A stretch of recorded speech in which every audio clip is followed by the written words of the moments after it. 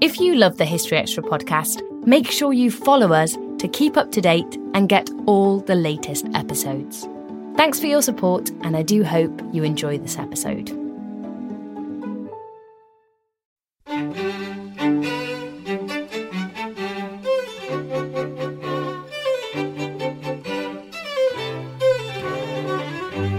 Thomas Carlyle said the history of the world is but the biography of great men.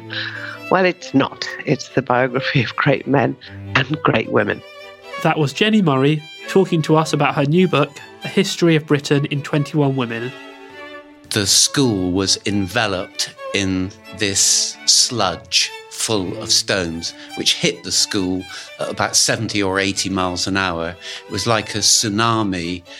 And that was Steve Humphreys recounting the events of the Aberfan disaster of 1966.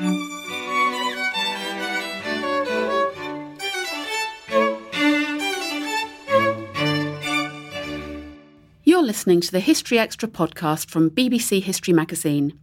We're the UK's best-selling history magazine, available in print and several digital formats all over the world.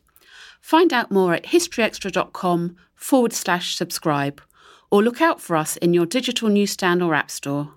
Hello and welcome to our third podcast of October 2016.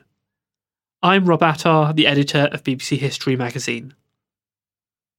Our first interview this week is with Jenny Murray, an author and broadcaster who's been a long-standing presenter of BBC Radio 4's Woman's Hour. Jenny is the author of a new book entitled A History of Britain in 21 Women, in which she selects a group of British women who challenged conventions and made significant changes to the country. She spoke to our acting deputy editor, Sue Wingrove. Now, Jenny, in your radio career as presenter of Woman's Hour, you're famous for telling women's stories and letting their voices be heard. What prompted you to reach back into history to tell the stories of women from previous centuries? The reason I wanted to do it was I got very annoyed when I read something in a book called Raising Boys by Steve Biddulph, where he said it's important to remember that men built the planes, fought the wars, laid the railroad tracks, invented the cars, built the hospitals, invented the medicines, and sailed the ships that made it all happen. And I thought, hang on a minute, this is not true. So let's have a look at a group of women who we could say, all right, what contribution have women made to the history of the world? And I was only allowed 21. I could have done lots more than 21, but the publisher said, no, we can only fit in 21. So I did 21. And so no longer is it true, Thomas Carlyle said the history of the world is but the biography of great men.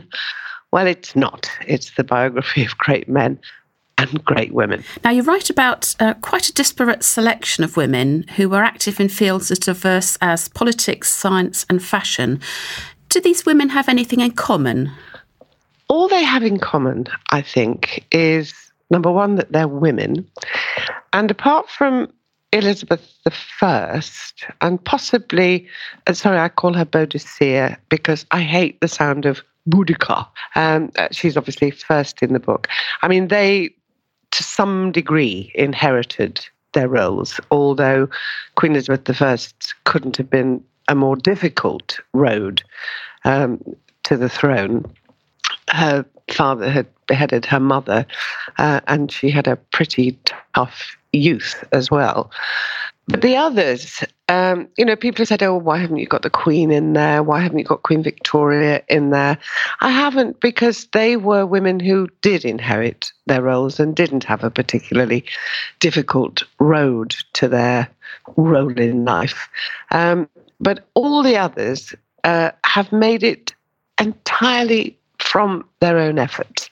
And that was what I thought was really important. Some of them have only got there really because they had supportive fathers. I mean, supportive fathers throughout history have clearly been extremely important. That's true certainly of Elizabeth Garrett Anderson, Millicent Garrett Fawcett.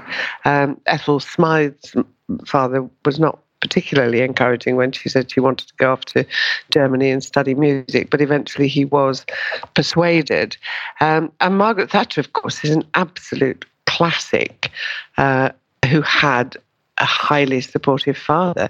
She barely mentions her mother. So fathers have been really important to most of these women, but they have all achieved what they achieved from their own effort. And which single figure in this book has been the most profound inspiration to you personally? Look, I loved Boadicea from the moment I saw the Thornycroft statue, which is on the banks of the River Thames, when my parents brought me to London on a trip when I was a little girl. And we went around and saw General this and Lord this and King so-and-so. And suddenly there by the Thames was this statue of rearing horses and a woman totally in command of the horses, and behind her 2 daughters. And that was the first time I ever saw an image of that type that said, whoa, look, women can be strong and powerful. Of course, it wasn't until much later that I understood why she had done what she'd done, which was the Romans had denied her inheritance, had beaten her and raped her daughters. So she, I find, incredibly inspiring, and she was the first woman to really excite me and make me think women can fight. Queen Elizabeth I, I fell in love with during history lessons at school, and I think it was the famous speech, that she had the heart and stomach of a king, even though she appeared to only have the body of a weak and feeble woman. And I adored her. And I love all of them, really. They're all women who've inspired me. But my absolute favourite is Fanny Burney. Now, Fanny Burney is probably the least known of all the women. She was a novelist. She was not a great novelist, although she was a great recorder of her time and was extremely well connected with the intelligentsia of London. And her diaries are fantastic commentary on what was going on among the intelligentsia of London. But what I really, really admired about her was, I had breast cancer 10 years ago, and I tried to make it my business to share that experience, not to be ashamed of using the word breast or cancer, and to explain what it had been like so that other women perhaps would not be as frightened of it as certainly my mother had been. But Fanny Burney was diagnosed in Paris. She was married to a Frenchman. And she had a mastectomy without anaesthetic. And she wrote in great detail to her sister about what had happened. She, of course, lived for another 20, 25 years after she had the operation. But I thought, my goodness, the courage that it must have taken to go through the surgery. She writes of the surgeons putting a piece of cambric material over her face so that she wouldn't see what was going on. But she explains how she saw the glint of the steel as the surgeon approached her with the knife, because she could see through the cambric that they put over her face. And she describes what happened to her sister. And it's a testament to a woman's courage and her ability to explain what had happened to her, and also hopefulness that, even then you could have the surgery and survive it. I mean, I had no idea they were practicing that sort of surgery at that time. It must have been incredible. If you interviewed her today on Woman's Hour, what would you say to Fanny Burney?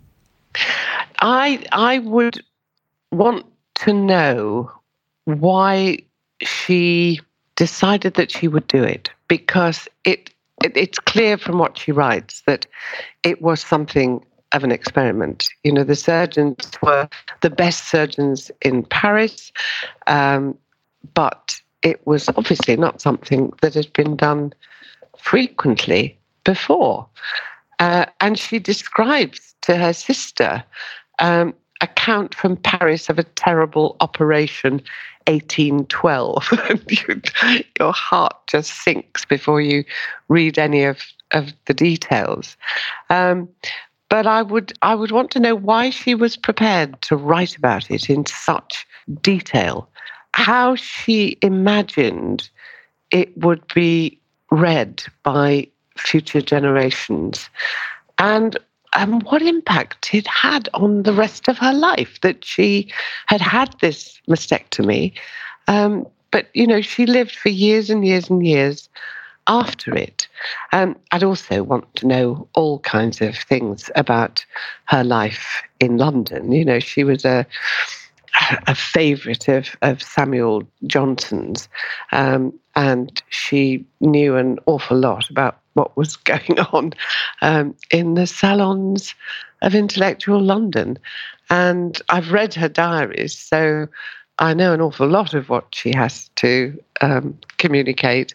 But it would be, I imagine her as really good fun and really chatty and gossipy, and I'd learn an awful lot about what was going on from interviewing her. Going back to deciding who to choose and only being allowed 21 people, women, how did you go about choosing that list, and who on earth did you leave out? Well, as I said, I've left out the Queen and Queen Victoria. Some people have asked me about some of the people that I've left out, particularly Mary Stopes. I think people are surprised that Mary Stopes isn't in there, because she did write a very, very important book, Married Love, which was really the first volume of advice about sex and contraception. But I've always worried about her interest in eugenics, so decided I wasn't going to include her. I do say very clearly in the book that this is a personal selection, and that there are many other women who could have been included. But I certainly wanted Aberfan in there. I studied French and drama at university, so I got through a drama degree course where nobody ever mentioned Aberfan, who was the first woman in Britain to earn her living by her pen. And she wrote really rather good plays. So I wanted Afra to be in there. I wanted scientists in there because it's, I suppose the way I was envisioning this book was that it's for all the young people who need to know. They need to know that there were important women who did scientific work, who were musicians, who were poets, who were doing all the things that for so long were considered only things that men should do. So that's how Caroline Herschel came to be in there. Mary Somerville came to be in there.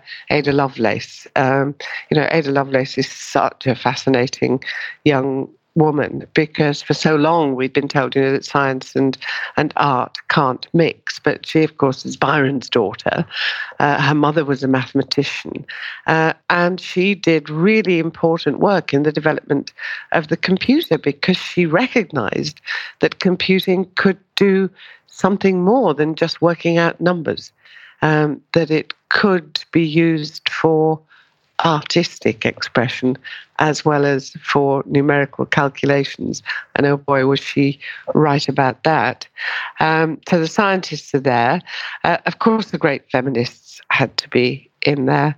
Emmeline Pankhurst, naturally, Millicent Garrett Fawcett, so that we've got the suffragists and the suffragettes. There's often debate, who actually won the vote for us. Was it the suffragists or the suffragettes? And people always ask me, I'm president of the Fawcett Society. They always say, oh, would you have been a suffragette or a suffragist? And I like to think I would have been a suffragist, using the power of argument to persuade people of your cause and lobbying famous men in Parliament to persuade them of your cause. I suspect I would have actually been a suffragette and would have chained myself to the railings at some point. So they're both in there. Ethel Smythe is in there because, I don't think she's a great composer, but she was a very, very good composer. And I don't think there are very many men who are great composers either. You can count them on the fingers of one hand. But she worked really hard to be known as a composer. And she was also a suffragette, and she was imprisoned in Holloway for it. And she wrote The March of the Women. And then, of course, in modern times, Nancy Astor had to be there because she's American, but she was the first woman to take her seat in the British Parliament.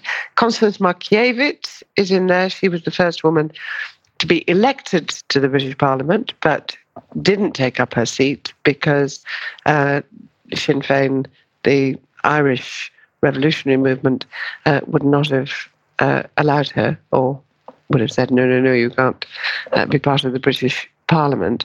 But she's another, in a way like Boadicea, a woman who believed in her cause and was prepared to really fight for it, physically fight for it.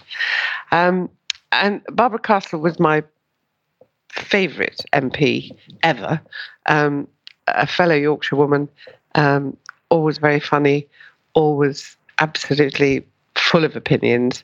And she was the one who said to me one day, "Oh, Jenny, sometimes I think you young feminists go a bit far. I don't care, if they call me the chair or the chairman or the chairwoman or the chairperson, as long as I'm in the chair." A fascinating thing about this book is that you reach back to Boadicea or Boudica, but you bring it right up to date, and you have Mary Quant and Nicola Sturgeon, who, of course, are both very much alive and very much making their presence felt in the world today. You've interviewed them both for Women's Hour. Who else from your 21 people have you interviewed? I've interviewed Margaret Thatcher. I've interviewed Barbara Castle. Nancy Astor has been interviewed on Women's Hour, but not by me. Women's Hour is having its 70th anniversary on the 7th of October, but I haven't been presenting it for 70 years. I've only been presenting it for, I think it's 29 years now. But Mary Quant, Nicola Sturgeon, yeah. And I suppose Margaret Thatcher was the most frightening interviewee I've ever encountered, because I think it was her great delight to catch journalists out with being slightly loose with the facts. It would delight her to be able to tear you limb from limb. So I've never been so well researched as I was when I went to interview her. But she also gave me one of the worst moments I've ever had on the radio, when after she'd published her autobiography and she'd been deposed, she agreed to come into the Women's Hour studio rather than me going to her. I mean, when she was Prime Minister, I'd always gone to meet her in Downing Street. And I really wanted finally to ask her what it had been like to be the woman Prime Minister, which she always denied. I am not a woman Prime Minister, I am the Prime Minister, was her mantra. But I fought my way through this really rather dull autobiography, trying to find out if there was any hint of how this constant reference to her gender had really affected her. And there was one reference to it, and that was when she'd taken over and she met her first cabinet, and they were all, the great old men of the Conservative Party, and she said they treated her as if she was the cleaning lady. So, of course, she sacked a lot of them and brought in her own boys who weren't going to treat her like the cleaning lady. So I thought, there we are. I've got a hint here. So I put together a question that included that quotation, and also included the fact that people always referred to her giving people a handbagging. Well, nobody ever says a man has given somebody a briefcasing. And that Alan Clark in his memoirs had said how much he'd lusted after her finely turned ankles during Prime Minister's questions. And that President Mitterrand had described her as having the eyes of Caligula and the lips of Marilyn Monroe. So I asked the question, and the following Sunday, the reviewer of the Sunday Times said it was the only time ever his radio had frozen over. Now, she just didn't say anything. She just looked at me as if I were a complete lunatic. So I had to rapidly think of another question to move the interview on. But it always puzzled me. Why did she simply say nothing? I'd never seen her lost for words ever. And what I realized later was that Bernard Ingham had been such a powerful and controlling press officer. He'd obviously just put in front of her the stuff from the papers that she really needed to know. And these kind of comments, like the briefcasing, like the constant references, like the Mitterrand quote, she heard it from me for the first time, and I shocked her into silence. That was Jenny Murray. A History of Britain in 21 Women is out now in the UK, published by One World. In the US, it's due to be published next month by the same publisher. Now, 50 years ago this week, on the 21st of October 1966, one of the worst tragedies of 20th century Britain took place, when a coal tip collapsed close to the Welsh village of Aberfan, killing 144 people. Tonight, the 20th of October, a new documentary is due to air on BBC4, entitled Surviving Aberfan, that features first-hand memories from those affected by the disaster. Here's a clip. 50 years ago, a roaring avalanche of coal waste crashed into a school and 18 houses in the South Wales village of Aberfan. Death and destruction were wrought in a few unbelievable minutes. It was a race against time to rescue survivors. I was gasping for breath because the air was getting less and less. But at least I had that pocket of air. But the panic, I think, set in, really. How was I going to get out? I'm sure there's somebody on there, he was shouting. And when he dug onto my stomach, I could feel the air coming into me. Oh, it's just something out of this world, like. And I could take a breath, like. 116 children and 28 adults were killed.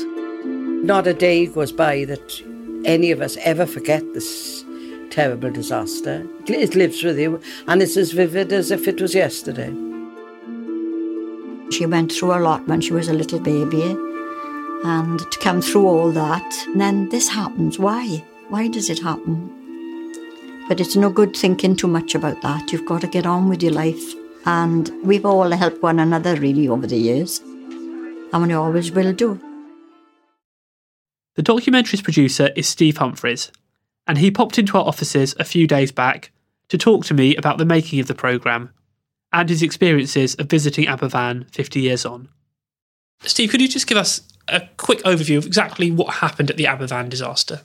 Well, the Aberfan disaster was one of the worst disasters involving children in 20th century Britain. It happened on the 21st of October, 1966 at 9:15 in the morning. And Aberfan was a small mining village, and one of the 7 slag heaps overlooking the village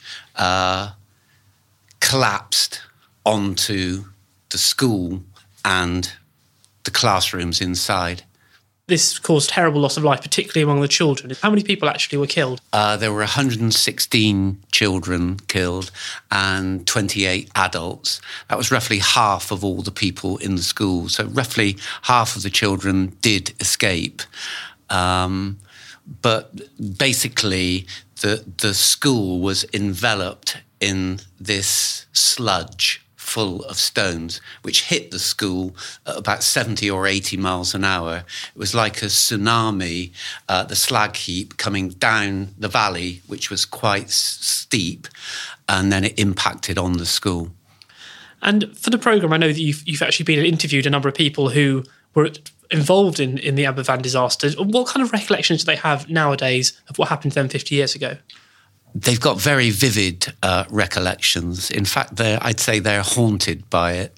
It's something that they can never forget because it was such a terrible shock. It came completely out of the blue. It was unexpected and obviously had such tragic consequences. So it's something that they often don't talk about very much because it's too painful, which was part of the mission of this film, really, was to get as many people as possible to tell their stories, because this is the last major anniversary when people will be alive to tell them. And you said it, obviously, a lot of people don't like to talk about what happened to them. So how did you go about trying to get them to open up about a story that is still very painful? It was incredibly difficult. It's probably the most difficult thing I've ever done as a historian, because to begin with, people understandably said no. But what changed it was I met a man called Jeff Edwards, who recently was the mayor of Merthyr, who was the last boy taken out from the Aberfan disaster. He was buried alive for 90 minutes. They spotted him through his shock of blonde hair and carried him out to safety. He was haunted by it all his life, but later on he went on to be mayor. But he wanted the story to be told, and so he began to introduce me to fellow survivors. And once I'd got the agreement of a few people to talk, then more and more agreed. And so a number of people who'd never told their stories before, or not fully before, agreed to be interviewed. You did some research, obviously, about Aberfan before you started the project. Did your understanding of what happened change, having actually spoken to people involved? Yeah, it did in various ways. One thing that surprised me was a good thing, in a way. Most people tend to think almost all the children died in Aberfan and very few managed to escape. But actually, there is quite a few miraculous survival and heroic rescue stories. And I was really proud to be able to document them. And some of them weren't spoken about because it was such a taboo subject. And one, for example, is where a fireman called Len Haggett arrived on the scene and saved the life of a boy called Phil Thomas, who was buried alive. Len never told the story of what happened, even to his wife that evening or anybody at all. So the story wasn't really known. And it was only when we interviewed and filmed the boy whose life he saved, Phil Thomas, that we put the two together. So what we were able to do in the film at the end is reunite them on camera, and Phil was able to thank Len for saving his life. And it was a really moving and emotional moment. I suppose there's an interesting difference between the people you were speaking to who would have lost a child and the people who survived. Did any of the survivors feel any kind of guilt? Yeah, they did. I think the whole community was haunted by survivors' guilt. And that was one of the reasons why they didn't want to talk about it, because the stories would be heard by those who'd lost their loved ones. And so it was kind of repressed for understandable reasons. I think the other reason that many didn't talk is it was still an era of the stiff upper lip, very different to today, where we understand that talking about things can help a bit. It wasn't that atmosphere they were brought up in. So a lot of the stories were not talked about. This was such a monumental disaster that impacted on this small place. What kind of help did they receive from either, say, the government or from maybe charitable bodies? There was an initial attempt by the Tavistock Clinic to send some counsellors down, but they weren't well received by the community. They didn't want professional middle-class people there. There were some early attempts at counselling and therapy, but not very much. Basically, the people got comfort from their religion and from their friends and neighbours, but it wasn't really spoken about very much. They just got on with their lives. There was a huge fund set up to help the people of Aberfan after the disaster, and it collected more money, over £1 million, than almost any other fund up to that point. It really touched the hearts of the nation. So many people gave money to the people of Aberfan. The children got lots of presents. But scandalously, some of that money went to the National Coal Board to pay for the removal of the tips, which was a source of great anger and discontent for many years, justifiably so, in Aberfan. And actually, that brings me on to another point about, clearly this was not a deliberate act, but was anyone culpable for this disaster? Could it have been prevented? Yeah, it could have been prevented. The National Coal Board, who were ultimately responsible, claimed that they had no knowledge of the streams that were running underneath the slag heap that were one of the prime causes of what happened. But it was well known to the local community and to the NCB that there was water there, that it was a danger. There'd been petitions from the villagers about it. Some of the parents were worried. The local council raised it as an issue. So the National Coal Board was ultimately responsible for it and was very quickly deemed to have behaved very, very badly and irresponsibly, particularly the chairman, Lord Robens. Was anyone brought to account for this? No. Not really. That's one of the scandals of Aberfan, is that nobody really lost their job. And so the people you're speaking to nowadays, obviously they still feel grief, but do they also feel anger about what happened? Yeah, I think there is still a lot of anger in Aberfan about that, because it was a tragedy that cost so many lives. The government and the NCB behaved so badly over it, and the community feel very exploited about that. I think the grief, in my experience, the grief was stronger than the anger. The sense of the loss of a child is something that is very difficult to get over in life. But the grief and the anger go together. And what did this tragedy mean for Aberfan itself? I mean, clearly it impacted on the population. Did people stop moving away? Did it affect the economy? What did it actually mean for the people living there? A few people did move away, some as far as Canada and Australia, almost to just physically escape from the tragedy that they'd been involved in. Most people didn't, because they were dependent on husbands and fathers working in the mines. Merthyr Vale Colliery carried on, and that's where most people worked. But there was an abiding sense of pain. I think perhaps people might have wanted to move away, but they just couldn't. And when you go to Aberfan now, do you get any sense that this is a place touched by tragedy? If a visitor went there and didn't know anything about the story, would it seem any different to any other village? I think it does. There's a children's cemetery on the hill overlooking Aberfan, which is very visible. There's a memorial garden where the school used to be. And yeah, when I went to Aberfan, I felt very apprehensive, actually, about having to talk to the people about this tragedy. I wondered if I'd taken on too much to try and get them to tell their stories, because there is an atmosphere still, I find, about Aberfan, knowing its history, when you walk through there. Aside from all the tragedy and the grief, is there also an element that this is a story of survival? Because people did have to carry on, the village had to carry on. Do you get that sense of the story as well? Absolutely. I've got huge respect for the people of Aberfan and the strength and the way that they dealt with this disaster. I think they've dealt with it in an incredibly dignified way.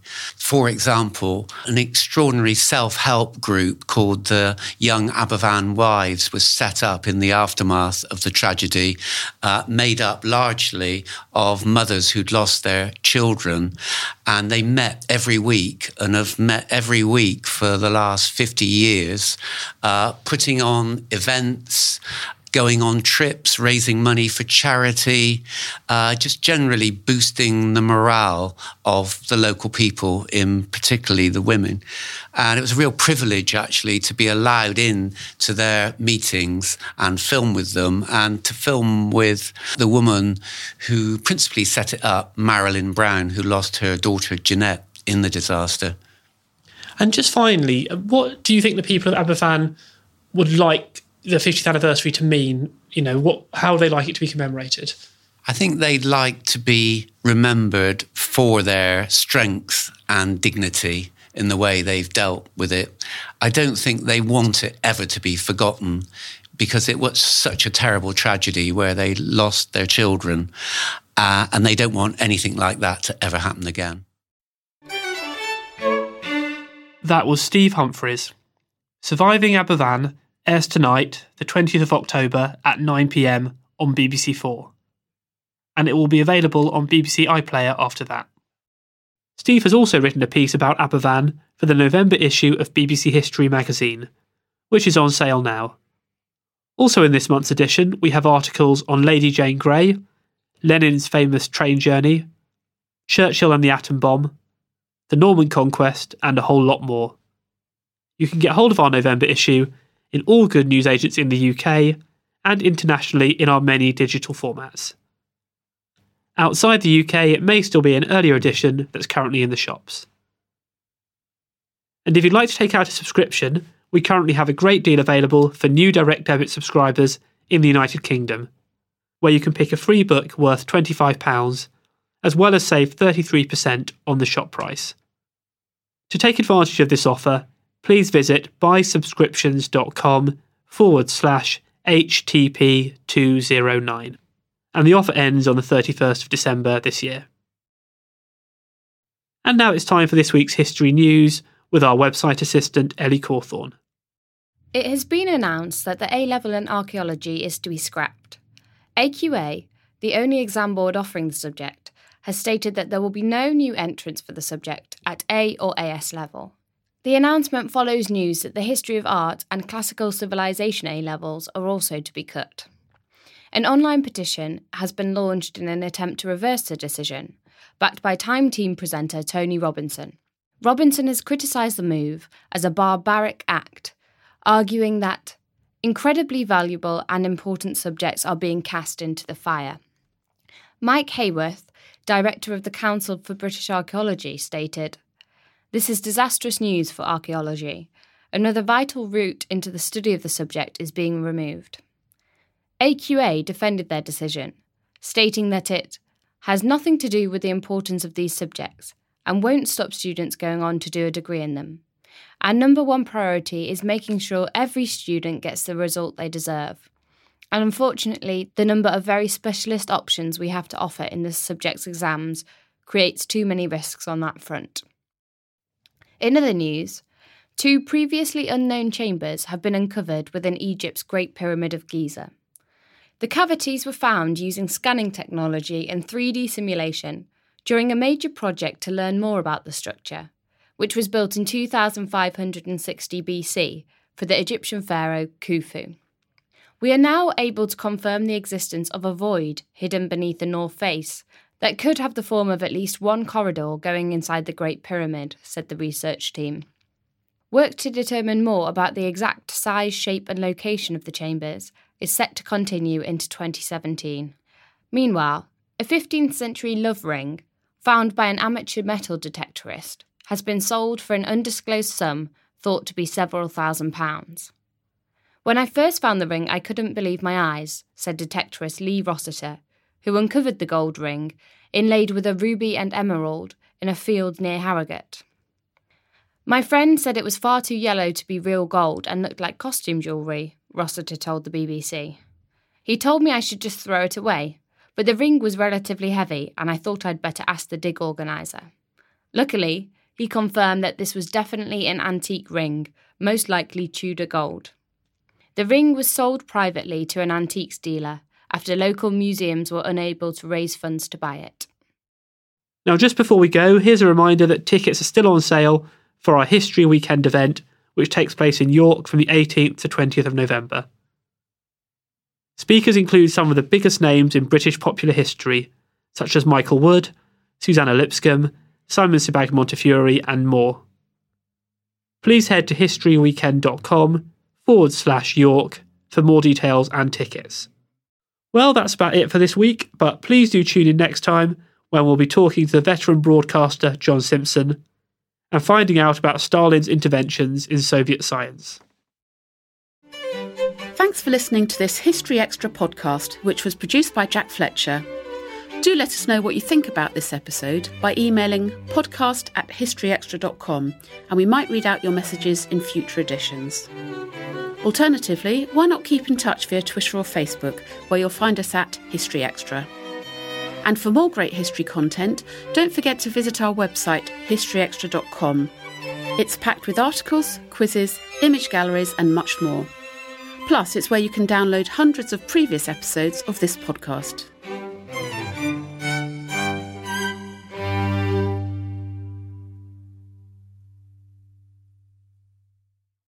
A collision between a Chinese jet and an American spy plane. He came and rammed into our left wing. With relations increasingly strained, what are the chances of things spinning out of control? The Western world was asleep. I'm Gordon Carrera. I'll be exploring the friction in this most important of relationships and asking, has the West taken its eye off the ball? You cannot ignore China. From BBC Radio 4, this is Shadow War, China and the West. Listen wherever you get your podcasts.